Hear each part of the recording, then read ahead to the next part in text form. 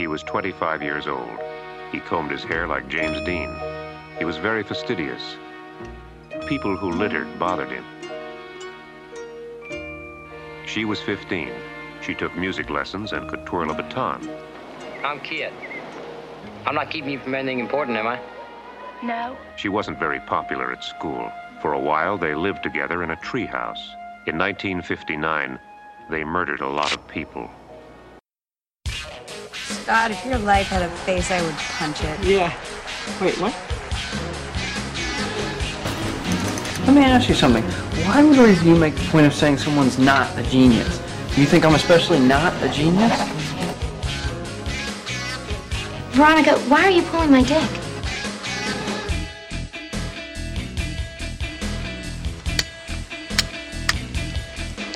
Suck my fat one, you cheap dime store hood.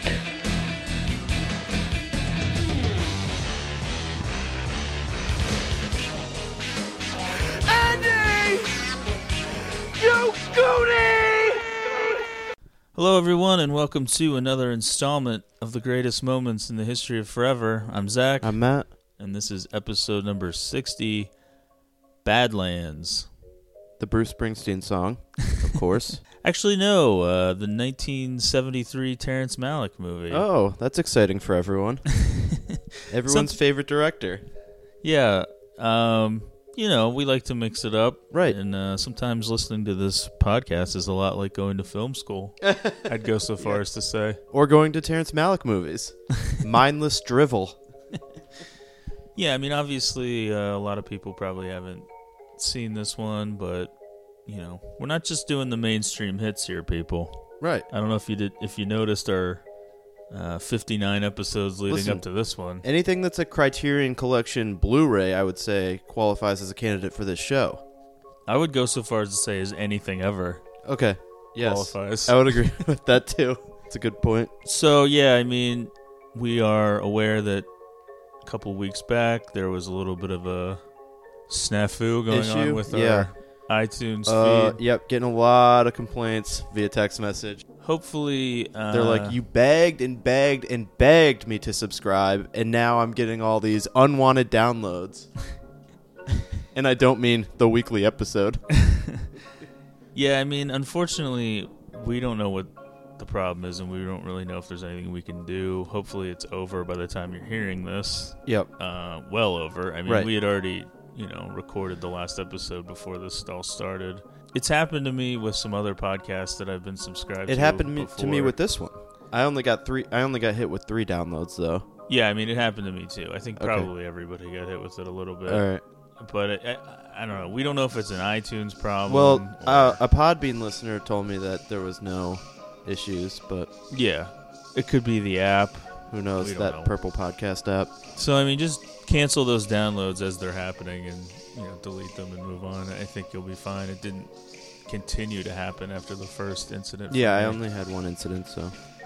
But anyway, subscribe if you can, if you're not already, because you never know. You could always get 50 downloads. Yeah, just which randomly. is fun for everyone, right? Yeah, I mean, we're really hoping that this doesn't hurt our download numbers or our subscriptions, but, it is kind of an inconvenience for everyone, I guess. We understand the outrage. The show is free. Yeah. I mean, come on. Yeah, I mean... How much effort does it take to just delete those? It's a lot of hours we're pouring into this thing.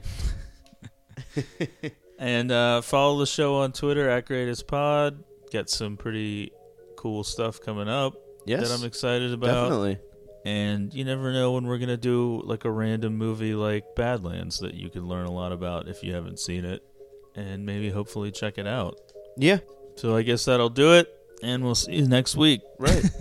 This was another good ep. Okay, so Badlands is kind of now regarded as like this work of great significance from the great time period in American cinema history, the 1970s. It's like one of those touchstone type pictures that, really defined an era in a sense. Obviously not nowhere near the kind of, box office reach as something like The Godfather or something, but this is like one of those movies that they've, are preserving Right. forever kind of thing. I'll say this all for that crap. Since I had never watched this going into it, a lot of like iconic like shots and scenes in it that you just see through various video montages that you've seen in your life, like the part where he's hiding underneath that thing that he built in the ground and lifts it up and is like looking out from it. Obviously the famous one is like him walking with the shotgun draped over his two shoulders with like the moon in the background. But I recognize like a lot of the scenes just from seeing them pop up in various montages and stuff. Yeah, this was the first movie that Malick directed on his own after, having written some stuff that got directed by other people, and he wasn't really happy with it. And unlike a lot of the films that would come after this one for his career, it's much more plot-based than, most of the other movies that he's made. And you wonder if, like, you can see some of the signs in this one of like where we were going, the framing of shots. Obviously there's a lot, it's very like heavily narrated like a lot of his other films, but like the overdubbing. But yeah, I mean, the cinematography in this is kind of like known for how groundbreaking it was at the time. It's kind of got this timeless classic look. Well, that's the great thing about all the Terrence Malick movies is like somehow the cinematography of everyone, and I'm sure this was the way it was at the time with this one, but every Terrence Malick movie that I see, I'm always like, why does this look so much better than everything else that exists? Like, how is this happening, So, when first talking about this movie, the title of the film, Badlands, it's like, well, what exactly are Badlands? I mean, there's a Badlands National Park. Is it like past the darkness on the edge of town? A little bit, yeah. Well, scientifically, I guess you would say, Badlands are a type of dry terrain where softer sedimentary rocks and clay-rich soils have been extensively eroded by wind and water. They are characterized by steep slopes, minimal vegetation, lack of substantial regolith, and high drainage density. Now, what does that mean? I don't know. Rocks and shit. Bleak, yeah. It's kind of like desolate. It's one of those things. Like I wouldn't go so far as to compare it to like when that politician gave the definition of pornography, but I would say like with Badlands, it is like I don't know what it is, but you know it when you see it. All right. Thing. Yeah, that's fair. But like where exactly? So stop asking us. Where exactly this is? I mean, Montana. Yeah. I guess has rural. It's kind of like one of the last. Like the concept of these kind of lands is kind of like one of the last holdovers from like a Wild West, kind of an infinite possibility, unsettled areas, wide open spaces. Mountains way off in the distance that you're trying to get to. Obviously, there's the double entendre with the place that they're at, but also, what they're doing, kind of quote unquote bad acts or whatever. Yeah. But the story that is at the center of the film is kind of something that's been utilized throughout pop culture plenty of times. Yeah. Whether it's music or I can think film. of some songs, yeah. And it all kind of stems from a guy named Charles Starkweather, who was an American spree killer who murdered 11 people in the states of Nebraska and Wyoming in a 2-month murder spree between December 1957 and January 1958, although all but one were actually killed between about 8 days in January of 1958. So it was like a lot of killing and then just being on the run for a while? Well, there was one, and then there were 10 more towards the end of it. Okay, yeah.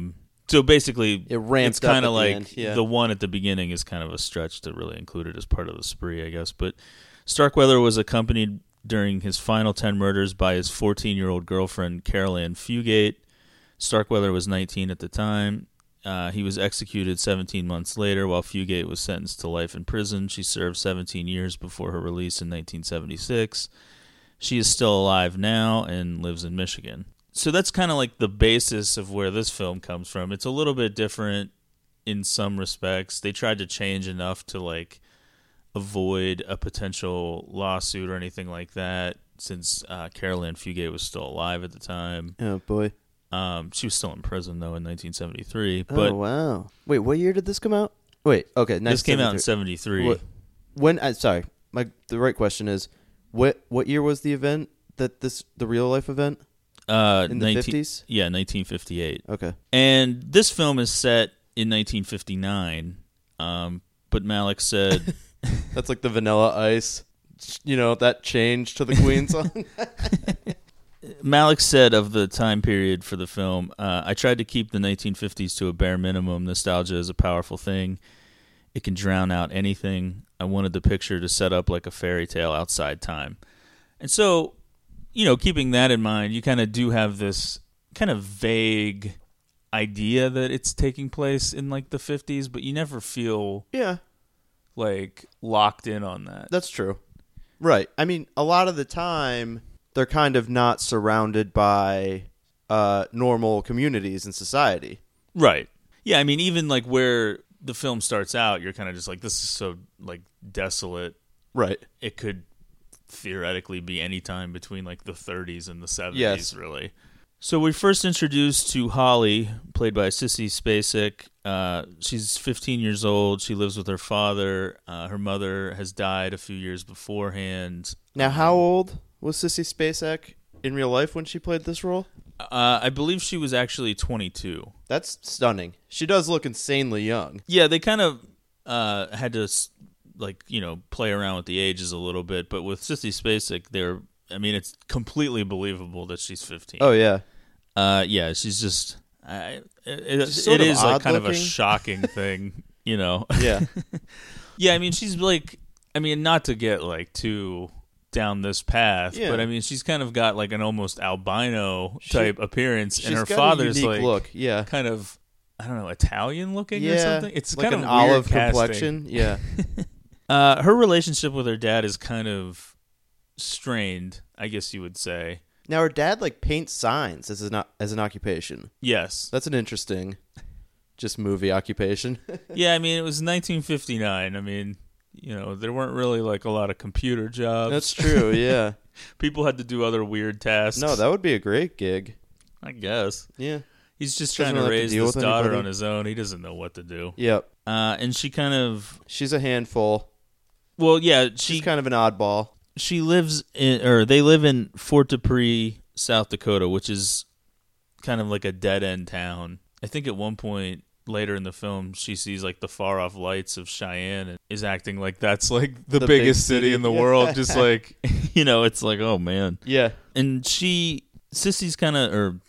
Holly's kind of living kind of a typical bored teenager existence until she comes across Kit, played by Martin Sheen. Oh, right. The trash man. Sheen, I think, was actually 32 at the time, and they changed his character's age to be 25 when it was originally going to be 19 to match Starkweather's actual age at the time. But they bumped it up a few years because they didn't think it would be believable, I guess, to have Sheen playing a 19-year-old. Yeah, that would have been a bit of a stretch. He's like a garbage man who bears a strong resemblance to James Dean. It's quite a combination.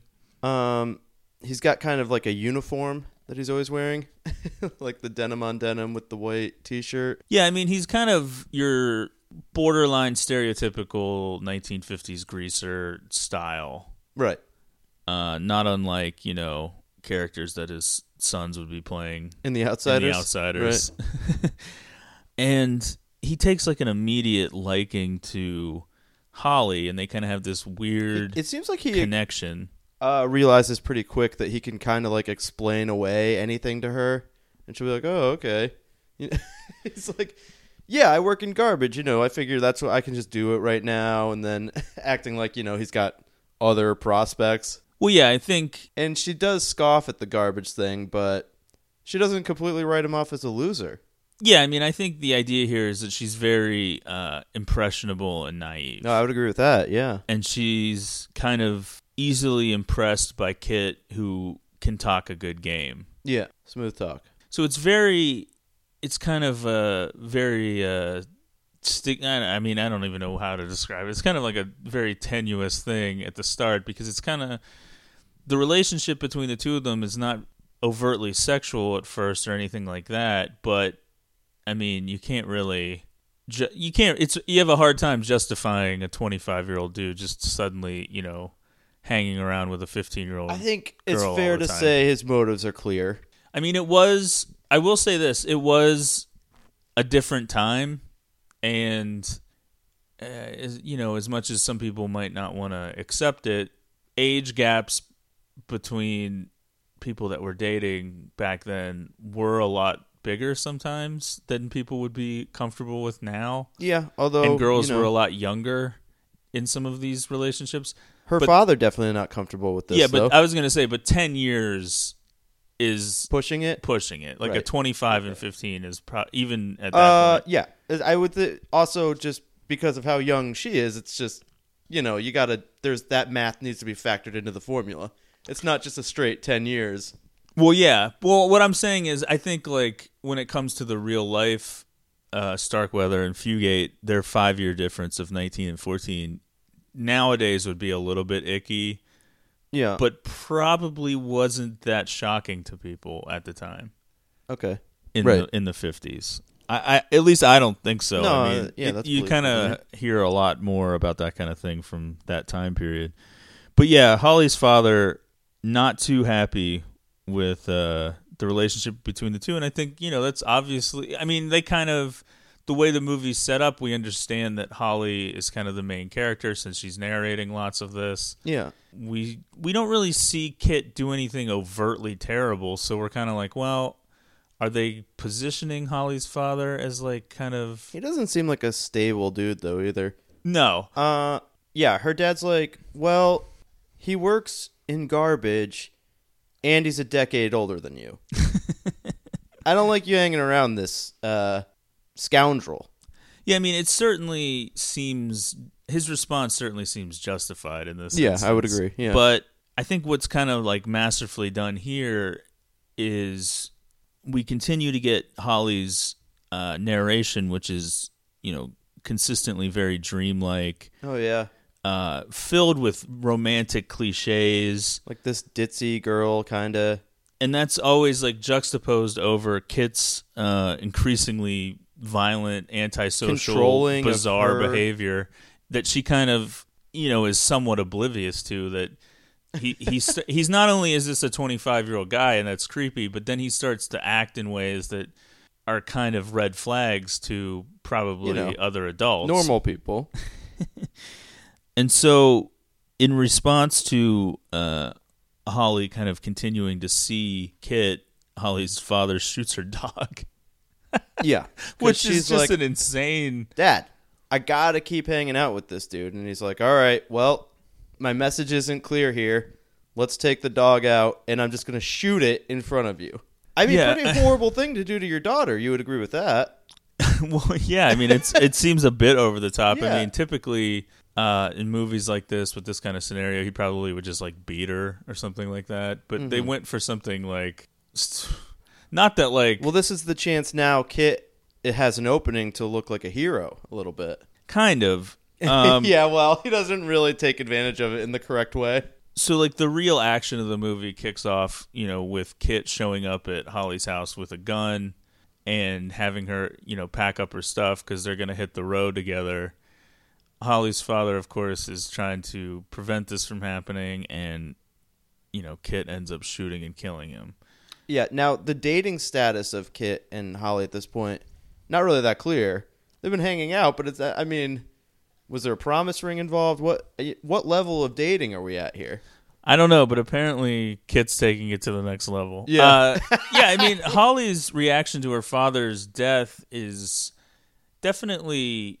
not like atypical, you would horrible, think? Like horrified, yeah. But she doesn't seem happy. She's not thrilled with Kit. Yeah, it's always, and that's kind of how Holly is positioned in most of this film. It's like she's kind of a somewhat willing bystander, but she doesn't really actively participate. Well, even her voiceover narration's just like, well, my dad's dead now, so I didn't really know what else to do. So I just figured now I'm with Kit for better or worse. It's like, oh, okay, is that how that works? Yeah, I mean, I guess as irrational as Kit's behavior is, he doesn't really ever do anything negative towards Holly. Right. Like, he doesn't yell not at her afraid or of hit him or her anything, yeah. or, like, force her to do anything. So it's kind of like, well, he killed my dad, so Yeah, I don't know. it's like this passing off, like, you know, when you get married and your dad walks you down the aisle.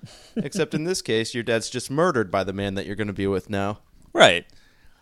Which is I'm the sure way we it can should all be. relate to, yeah. So now they're gonna head out on the road, and this is like the typical like crime spree on the road story that has been done many times. Although really, like, their first plan ends up being to just go live in the woods, right? Yeah, I don't know like what the long-term plan there was, if that was something they were thinking. Well, they they were get gonna do pretty forever. dug in. It's not like they basically build like the Ewok village.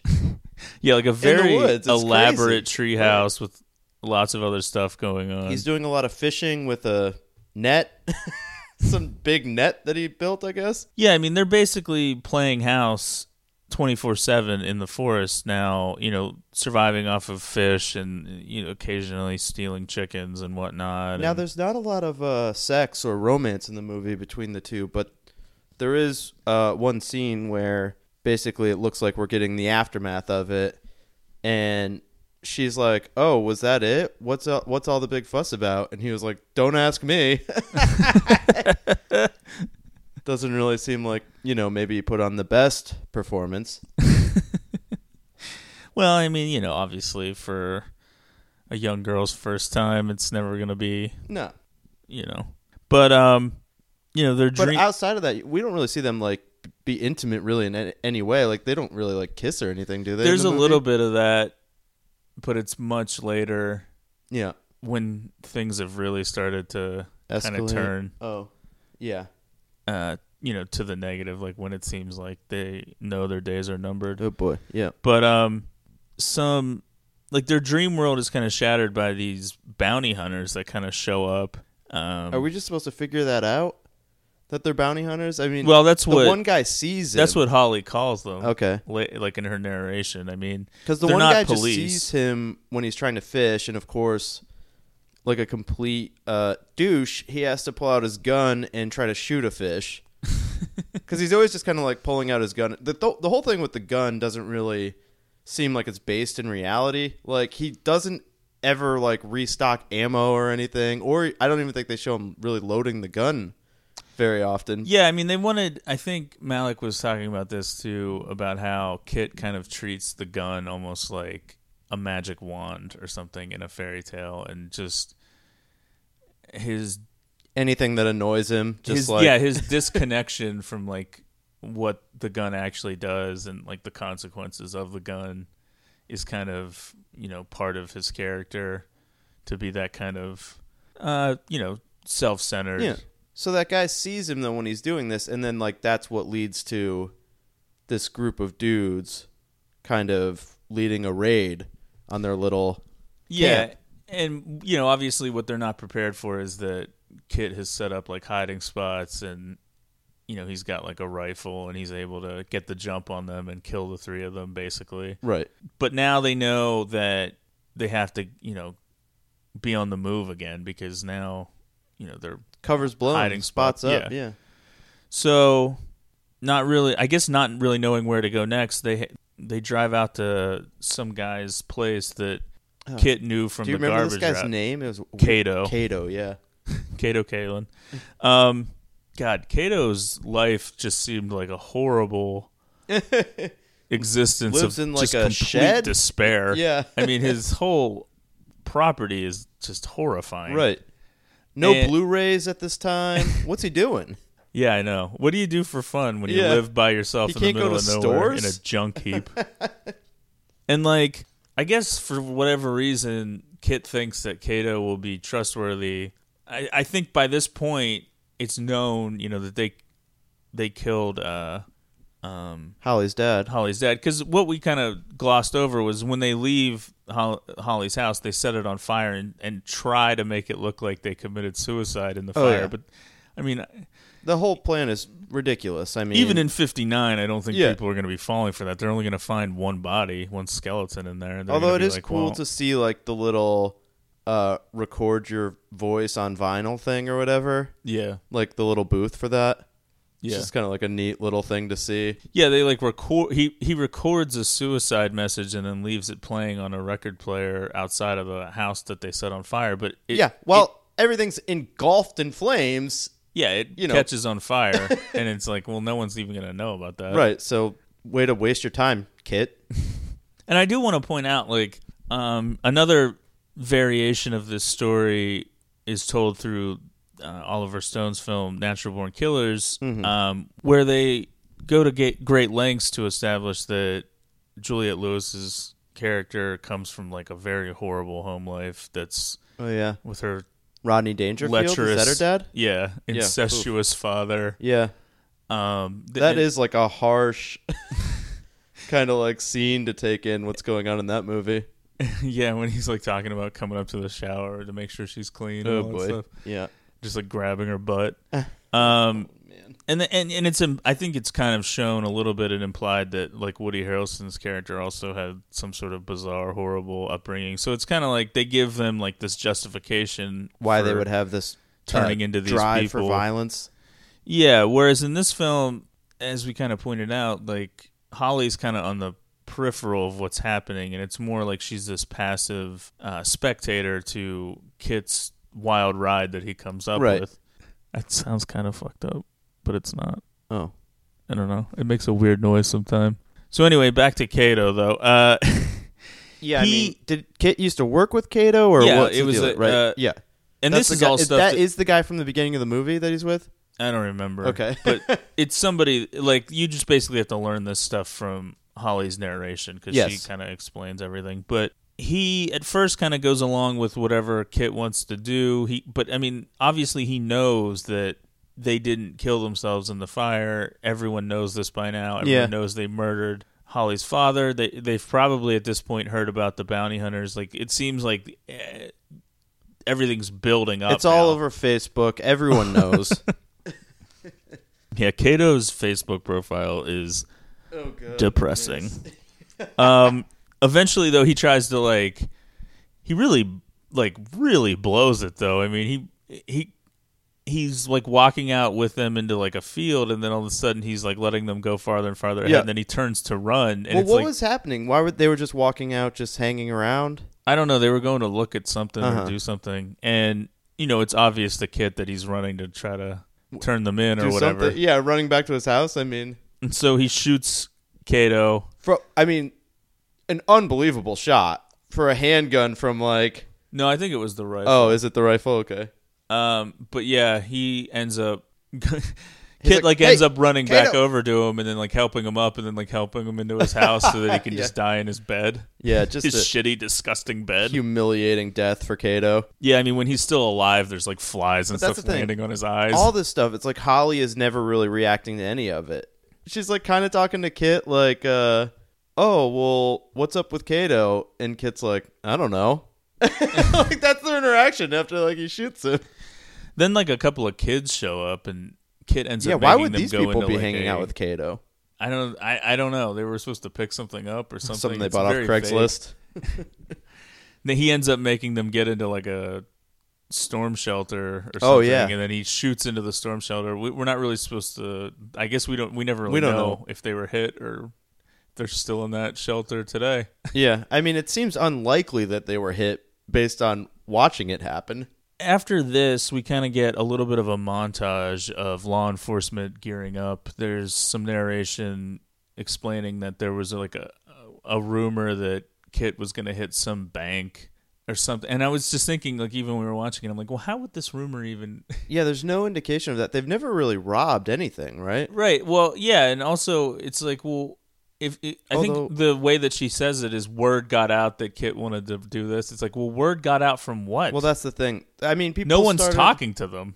Yeah, although it's like they kind of have become like celebrities a little bit. Yeah, and I mean, obviously this is done to show how they're whipping everything into a frenzy, and they're on the front of all the newspapers. Yeah, there's a big manhunt going on, and obviously, and the body count keeps rising. Yeah. Now, what was going on when they were living out in the woods forever? It's like I understand that he was like catching fish sometimes, but it's like, yeah, you would think like, why aren't they robbing a bank? Because it's like, what are they living off?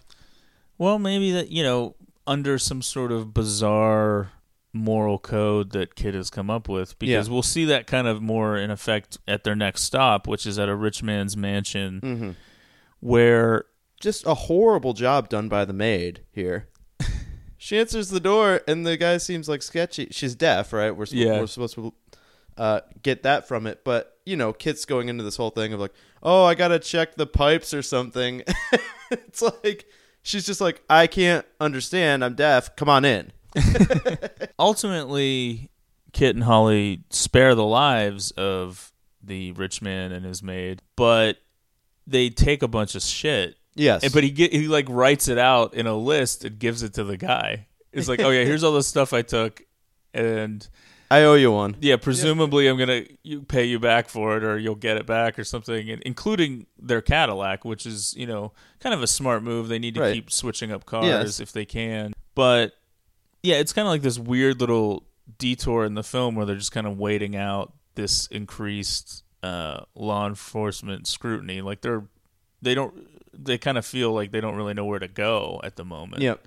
Someone else comes to the door while they're in this rich guy's house too. Yeah, like an architect, I guess, who's played by Terrence Malick himself. Which seems like, it's not the most natural scene or interaction. I mean, it does seem like this whole sequence would raise some suspicions on, the part of the architect. Yeah, but I mean, I guess it's kind of just like... He's like, all right, well, see ya. I don't know, like, people had more of a sense of other people's privacy, maybe. Yeah, I back guess then. so. They kind of were like, well, I don't know what's happening, but... And so now, with supplies and the rich man's Cadillac, their plan seemingly is now to head to Saskatchewan to try to cut through the Badlands of Montana. Which is where? I don't know. That's in Canada. Yeah. So they want to get over the border. Over the border, okay. They think that... Right. I guess that, they think that will... No passport needed. Set them free. Yep. Yeah, no passport needed back in 59, especially somewhere in the middle of the country like that. And they kind of... This is kind of more of the Terrence Malickian type part of the film where it's kind of a lot of... Shots of nature? Aimless driving through just the dusty, barren earth, and they're kind of starting to unravel a little bit because it's like, well, Holly, is 15. She's not fully committed to this crime spree. It's kind of just like she ultimately gets fucking bored. Yeah, and the issue. She really hasn't participated in anything. She just like when he tells her to run, she runs. When he tells her to hide, she hides. Like she basically just goes along and kind of acts like Kit's a little bit of a nuisance. Well, I think for the first time she's seeing that Kit doesn't really know what he's doing. Yeah. She was kind of believing he doesn't exude confidence. She was he did. Yeah. But now it's kind of like it's clear that like that confidence got them nowhere. Like they don't know where to go. They're driving through nothing. She's like, I don't really feel like following you anymore. They're seemingly like arguing a lot more, and eventually, they find this place and they're going to try to steal some gas from this guy out in the middle of nowhere. He's doing some sort of work or something, and he's got heavy machinery and trucks and stuff. And at that moment, a police helicopter shows up, having tracked them down, and Holly's just like, I don't want to go. This is the end for me. Yeah, she's like, I'm good. Come on. Where are we going to go? Because before that, they were just like driving towards the mountains. Kit's kind of started to talk about like, oh, I know we're going to get caught soon. Like that attitude has kind of shifted a little bit. Or she says that he's kind of acted that way. Yeah, I mean, obviously, even though he's kind of delusional. He says things like, oh, I thought this might be the day when like the cops show up. Yeah. Although it is so weird that they run into that guy in the middle of the field. Is there like an oil drill there or something? I don't know. He's just doing some kind of work. Yeah. And then, like you said, we just see the police helicopter come in from far away. Like a 2-man police helicopter. Yeah. And Holly's like, I'm good. I don't feel like running anymore. I'm just going to go with these cops. Yeah. I mean, even though, like I was saying, like even though Kit is like delusional and kind of crazy, I mean, he's the older of the two. I think he knew from day one how this was going to end. Mm-hmm. Where I think she was kind of... Despite his great attempt at, telling everyone it was suicide. Yeah, I mean, I think she was like blindly kind of believing in this idea that they were going to run away and be free, or that that they wouldn't have to live this kind of life forever, but they could get away from it somehow. And I think the realization at some point dawning on her that this is a pointless, doomed thing kind of just, weighs on her heavily. And she's like, I'd rather be in jail than spend another second with you. Basically. Yeah. And so after Holly gives up, this leads to like a police chase with... Although it's like, is there no way she could have argued that she was like kidnapped and he's been like abusing her? Well, yeah, I mean, we'll get to that. Okay. Because it's different than in real life. Oh. Kit is involved with like a big police chase, and eventually he gives up. He even shoots his own tire out. Like Yeah. he basically just pulls Right. the car over at some point and just shoots his tire out to make it look like he had a flat tire, and that's why he had to stop. And he just gives up. It's kind of funny in a strange way. The rest of the movie is pretty weird from here. It's kind of like, this is kind of like a milder tease on some of the ideas in Natural Born Killers, which is like the police and the reporters and stuff seem to kind of be in awe of him. Yeah. And he loves the attention. Uh-huh. And he really plays up to it. At first, the cops that get him are kind of like, why did you do this? Like, what is your deal? And he doesn't really have any answer. He's just like, I don't know. Figured what else to do. Like, those types of answers. And as they spend more time with him, they're basically like fans. Yeah, the one cop is like, I'll kiss your ass if you don't look like James Dean, which of course is a very strange thing to say to another man. Uh-huh. But well, not as many out men at the time. You have to say things like that under the guise of heterosexuality. And so, they take Kit in, and he gets his last. For some reason, they allow him and Holly to see each other again while they're all kind of waiting around for them to be shipped back out of this area that they finally got caught in, which is and Kit is out just in the middle having of like nowhere. a time in this like hangar. Oh yeah, with all these people. Yeah, he's giving out like his comb hey, who wants and stuff my comb? as a souvenir. Yeah. And then Holly it's kind of like this thing where Holly is kind of maybe matured a little bit. She doesn't hate Kit or anything, but she's kind of seemingly grown past the point of loving him in this unconditional being able to, sense. Be around him in any way. Ultimately, Kit is executed a few months later, gets the death penalty, and Holly just receives probation and ends up marrying her defense attorney's son. Yeah, so it all worked out for Holly. Yeah, I mean, ultimately for Holly, this is just like a moment of time in her just life, like a brief and she can move on. Yeah, it was like a road trip for her. Although, what is it that Kit says to her whenever she is parting from him? He says something like, meet me somewhere on New Year's of some year. You know what I mean? Yeah. Like, he's kind of acting like 1962. Yeah, we're going to have some like grandiose reunion. Yeah, I mean, I think that was like his final way of like pretending that, he's not going to get caught. Yep. This is going to be fine and everything. But I mean, Yeah, I know. Obviously, like the real strength of Terrence Malick's films, a lot of times they're compared to like visual poetry or something like that. Yeah. I kind of found a quote. This was something that I had read a while ago, and it always kind of stuck with me. And it in a weird kind of coincidence, it turns out that the person saying this is the late Bill Paxton. Oh yeah. This was a quote from I saw this too. From 2003 about this film. Did he ever work with Terrence Malick? Is he in The Thin Red Line or something? I don't know. I don't think so. Okay. But I mean, he's made films himself, or Yep. he made films himself, and I think this was kind of just talking about Malick's work on Badlands, and he said it had a lyricism that films have only once in a while, moments of a transcendental nature. You've seen these kind of moments in other films. They're really hard to pull off, and usually they come off as pretension. Malick knew how to set his characters against the landscape.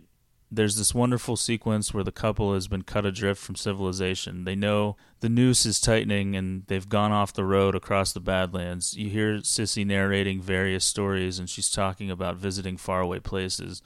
There's this strange piece of classical music and a very long lens shot. You see something in the distance. I think it's a train moving, and it looks like a shot of an Arabian caravan moving across the desert. There are moments these are moments that have nothing to do with the story and yet everything to do with it. They're not plot-oriented, but they have to do with the longing or the dreams of these characters. And they're the kind of moments you never forget, a certain kind of lyricism that just strikes some deep part of you and that holds on, and that you hold on to. Botched that. Who knew Bill Paxton was so deep? Yeah, and I mean, I don't think I'm ready to say that these Terrence Malick movies don't come across as pretension. Well, I think he's speaking about this one in particular. Yeah, I mean, obviously the fight against... He didn't make it to song. the fight against pretense is something that Malick has been dealing with, you know, a lot more recently. But I mean, I think he took what is essentially, in a bizarre way, kind of a macabre way, a very traditional modern American story, this idea of just saying fuck it and just heading out and doing whatever you want until you get caught and it's over. And for some reason that always strikes a chord. Yeah. Yeah, I mean, I guess it's kind of like it's kind of the representation of the hopelessness that I think a lot of people were feeling in the 70s, but have felt at various points during rougher times in our country, and just this kind of now, like everyone is like just handcuffed by their mountains of student loan debt and credit card debt from buying Blu-rays and front row tickets to pop shows, and it would just be so great to just get off the grid and wash yourself of all that and kill people. Yes. Yeah, I mean, I think people could view some of like the taglines that they used for the film and various things as kind of like this very cavalier way to present violence, and I don't really know if that's, you know, the point here. I think it's more about kind of I think you could maybe more make that argument, or I would see that argument fitting more towards like a Natural Born Killers or something. I mean, the violence in this movie is like, it doesn't really feel real. Yeah, I mean, well, sometimes people feel like if it's not presented as real, then it is kind of like minimizing. I guess it's I kind of this, that argument. And it's very cold and, you know, kind of callous the way that he just kind of kills people and they kind of move on without it being anything. But although it's not like he's really portrayed as like a hero in any sense. No, but I think anytime it's a main character, people mistakenly think that. Yes. Yeah, I mean, obviously, you know, with the song Nebraska from the Nebraska album, there's a line about, you know, the Charles Starkweather-esque character saying that just at least for a little while, me and my girl, we had some fun. And that line, I think Springsteen kind of got that from this movie, because I think fun is kind of referenced by Kit a few times. Yeah, at least like they're thought it having would fun. be fun. Yeah. This is like their first chance to have kind of this freedom that, you know, neither of them for various reasons ever got to have in their minds. And so, well, yeah, I mean, you know, Holly could have been on her way to it. Well, no, I mean, obviously, I don't think the point is like, that anything that I'm saying now justifies what they do. No, I know. Because clearly they're selfish, self-centered characters. They don't really have any emotions towards other people. They're kind of like the starkest of portrayals of like a lost generation kind of thing. But even the love between the two isn't really and I mean enough for you. It made me think of when I read the book about the very comprehensive book called Columbine, about the Columbine shooting, talking about when the actual shooting was taking place and how they had all these grand plans, the two shooters, and all these, you know, this was some big exciting thing, and they, you know, this is the next thrill for at least one of them, who was like the psychopath of the two. And at some point during the shooting, he seemingly stopped. They kind of just stopped shooting at people, with the idea being, you know, that the thrill was gone that quickly within a matter of minutes, and they were bored with it almost. And I kind of had that same feeling about Kit and especially Holly in this. It was like, well, what are they getting out of it? I don't know. They were doing something. They were living on their own, this kind of outlaw existence. Right. But yeah, I mean, it kind of just shows kind of the hollowness of something like that. You just want a house with a couch. You know, you just want to spend. I mean, some she's a quality 15-year-old time on that girl. I couch. mean, she just started getting her period. Now she's got to have it in the woods, and she's, she's got to lose her virginity to this creep. Yeah, and, what are they wiping their asses with? Now, in the Columbine book, is there like any reference or notion that the two dudes are like gay? No. Okay, I've just always wondered that because it's like in Gus Van Sant's Elephant. Yeah, I mean, I think that's just something in that movie. Okay. I didn't know if it was based on anything. I've never done a comprehensive study of the Columbine thing. You should. It's fun. I was just asking the expert. Yeah, I mean, I don't know. 15-year-old chicks, man. Yeah. What could possibly, bring somebody to make this kind of decision other than to just be a total creep? Right. Well, I mean, the mental gymnastics that I these think kind of dudes do to justify what they're doing. Because he was saying shit like, "Oh, Well, I love at the end though when it's like, "Yeah, it's too bad about your dad, though." Well, he's like, "Oh, you understand things in a way that like no other 15-year-old does." Listen, she's got an old soul, but by God's grace, she just happens to be beautiful. It's like those types of explanations and justifications. Yeah. So, I mean, if you haven't seen the film, I would recommend checking it out. It's kind of a callback to a different era, a different style of filmmaking that you don't really even see today. I mean, although it's way more of a normal movie than what's going on now with the Terrence Malick stuff. Well, yeah, I mean, even with like his newer movies from the last decade or so, he seems more interested in kind of these big ideas that don't really, come across very well to most viewers, and they seemingly are way too wrapped up in themselves, and there isn't normal scenes and normal dialogue or anything like that, and they're a lot harder to grasp. I mean, you definitely have to be in a certain kind of mood to appreciate a Terrence Malick film. Oh, yeah, definitely. And some people will never be in that mood. I mean, it's just like they're not going to be for everybody. No. Yeah, it's tough. Although Badlands is far and away like his most normal seeming movie. Yeah, I mean, it is one of those things that, especially now over the past few years, it's like it's kind of like a regular thing that we go see his movies when they're in theaters. And I don't know. It's like I will like someone will ask me what I'm going to see, and I'll say the movie, and they'll be like, "Oh, it's usually like, well, what is that?"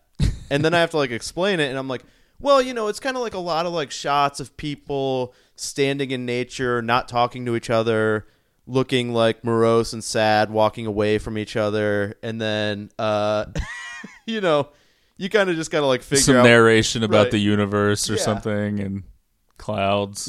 Usually there's people being sad and referencing dead people, relationships starting and ending, and I'm like, so doesn't it sound great? It sounds like a really fun time, right? Oh, and by the way, it's 2.5 hours. Yeah, and I think eventually, in one form or another on this show, we'll have to tell the story of seeing Knight of Cups. I'm looking forward to it.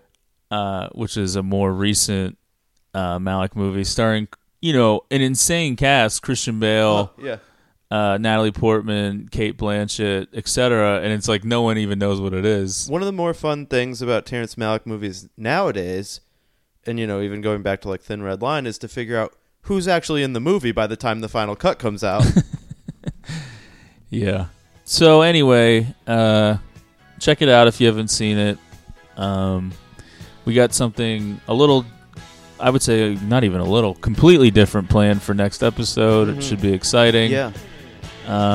Once again, we apologize for the downloading issue with our Hopefully podcast. we're We not don't gonna know have what issues was with going it, yeah. on. We unfortunately don't have much control over that. No.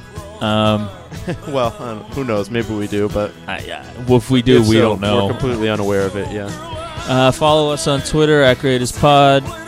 Tweet at the show if you have any ideas or suggestions or comments. Yeah.